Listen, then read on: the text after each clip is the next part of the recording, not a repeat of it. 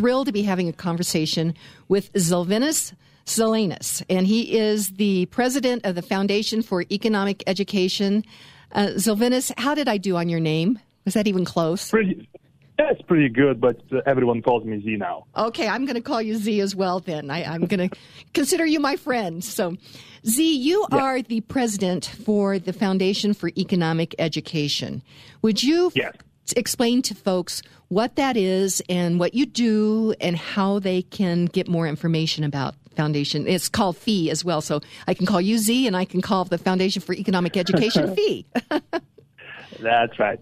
Well, we are the oldest foundation of that sort, or the oldest private think tank in the United States. In fact, we were established in 1946.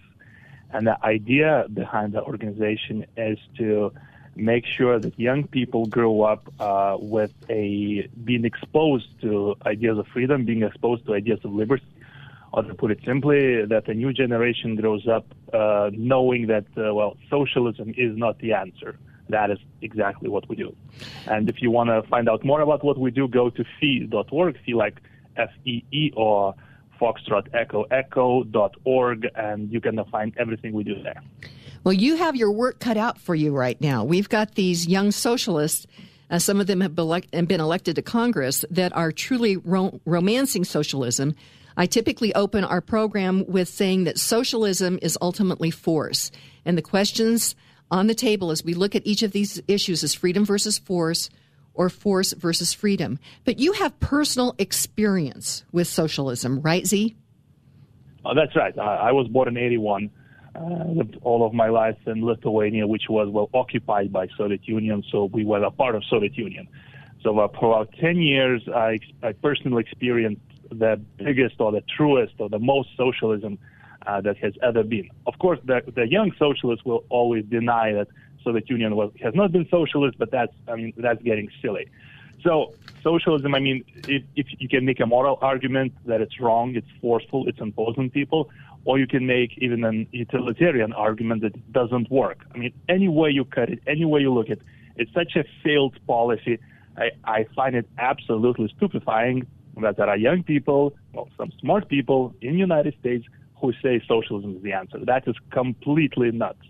Well, and one other thing, I was talking to a friend of mine the other day, and I said, did you realize that Nazi stands for National Socialist German Workers' Party? And so ultimately, socialism comes down to force, because if people don't do what the elites or the leaders want them to do, ultimately they move to force. But let's talk a little bit about the Democrat debates. Now, Z, I tried to watch them, but I just couldn't. But what's your comment? What's your comments about them?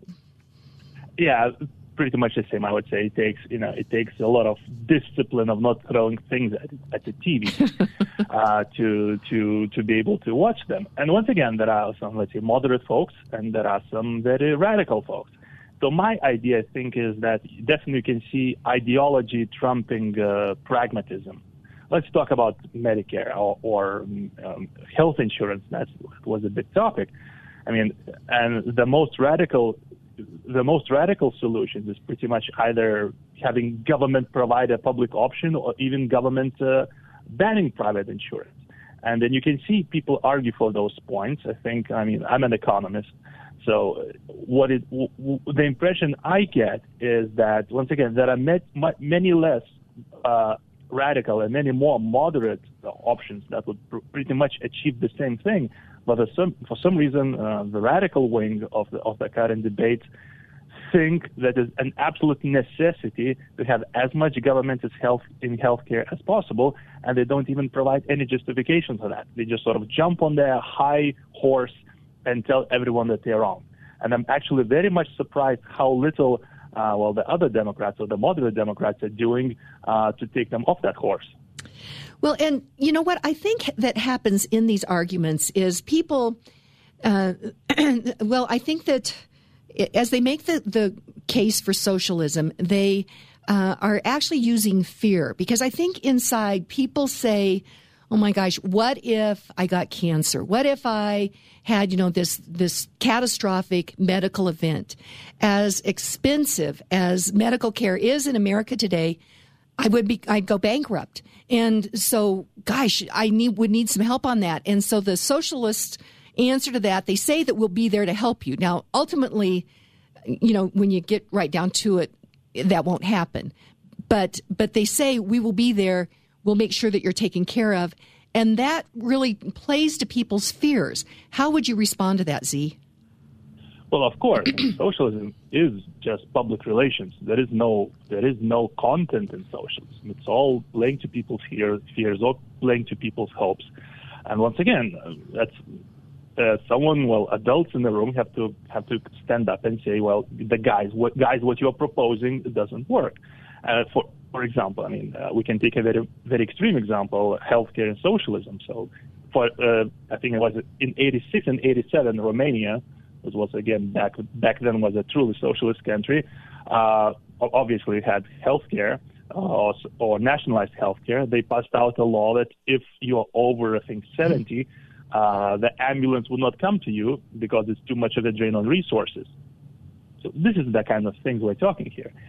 Even in modern days, what socialists are saying that nationalized healthcare system will cure anything, that is absolutely not true. Look at many European countries that have, let's say, you have to pay a lot of tax to get nationalized healthcare. They don't cure everything. They have co-payments. They don't cover every medicine that you need. So once again, they're selling this falsehood that socialized medical care doesn't cost anything and cures everything. That is simply not true. It costs a lot, and it also has gaps in coverage. It has gaps what kind of medicine it covers. It even has sort of points then they don't cover certain diseases because they're too rare for the healthcare system to handle.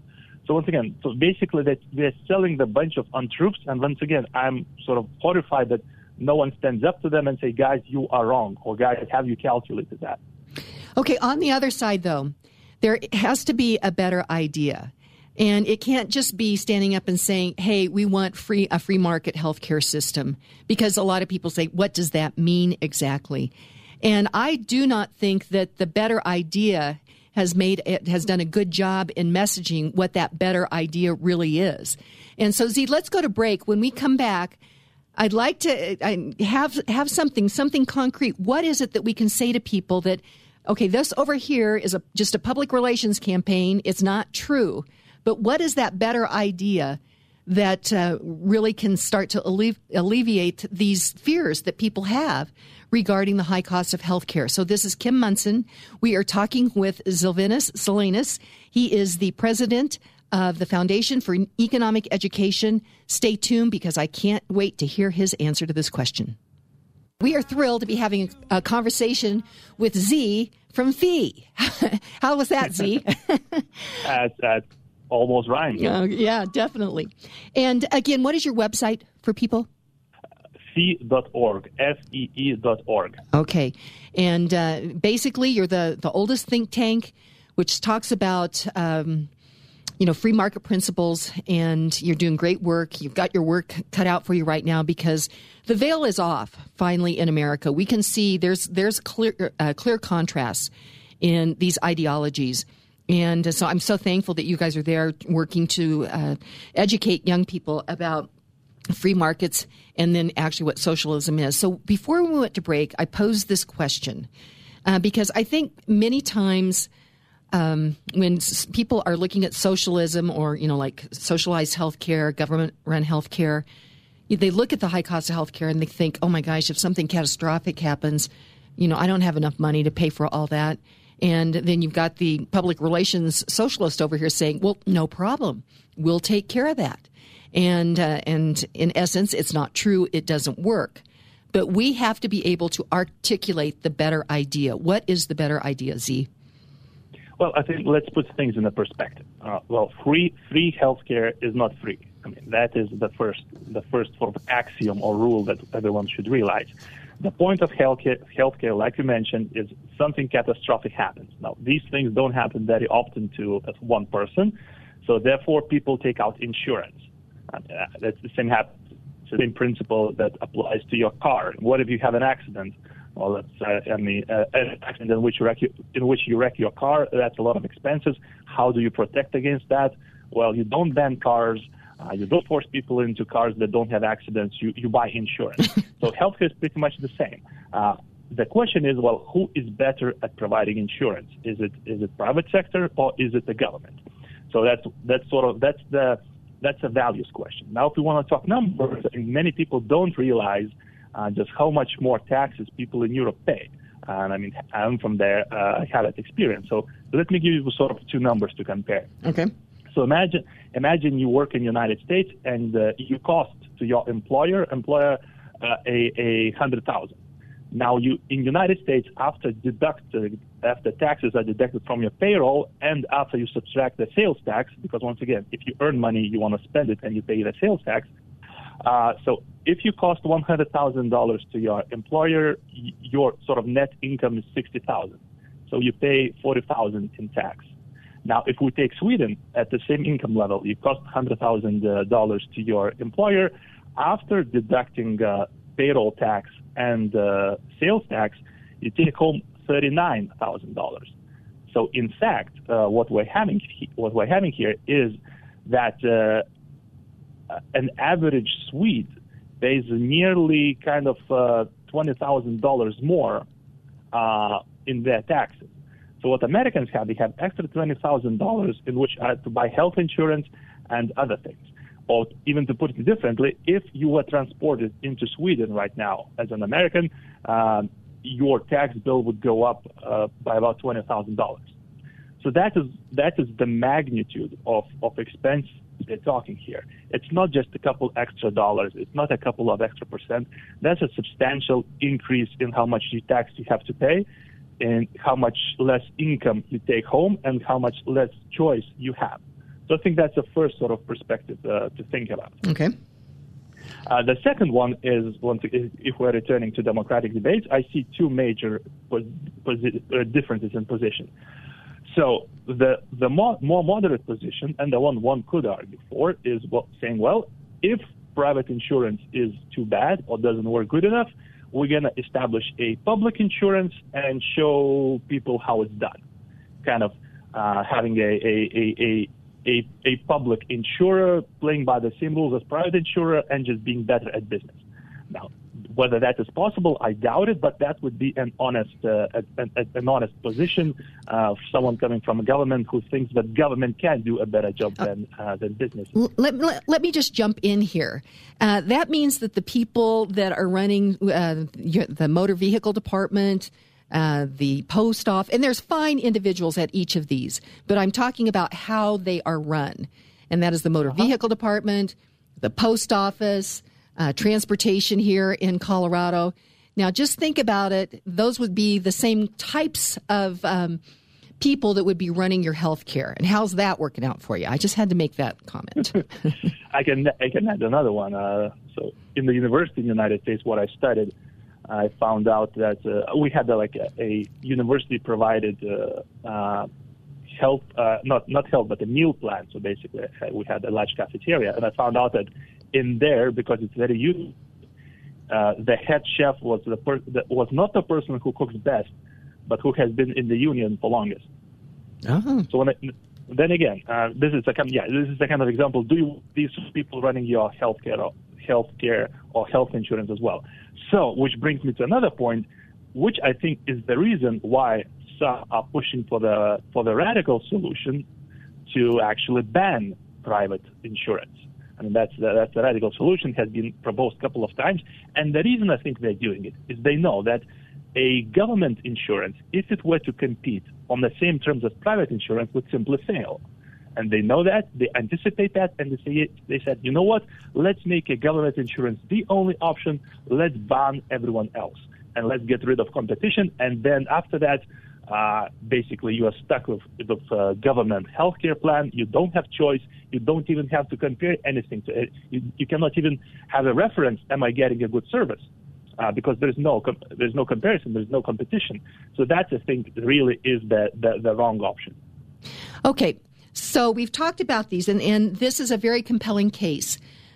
But what about somebody who is poor and they're concerned about accessing health care. What can we do about that? I would say, once again, let's make a couple of distinctions here. So if we're talking about people who cannot work because they're disabled, if we're talking people who really, were unlucky and, let's say, were born in such a way that they cannot work, they cannot provide for themselves, even if sometimes we're talking children who are orphans and don't have families, I think that even as a person on the right wing of the spectrum, we could make a case that the United States is rich enough to make sure that these people have access to health care. So I think no argument here. But if we're talking about people who are adults, are able to work, but simply won't for many reasons, let's say they don't find a job they like or they just don't feel like working, my rhetorical question is, well, how much health care should we provide for them? And once again, perhaps we could argue that basic health care or basic services perhaps could be funded by the government, but where do we draw the line? Because in the end of the day, someone has to pay for it. Doctors' work is not free. Medicine is not free.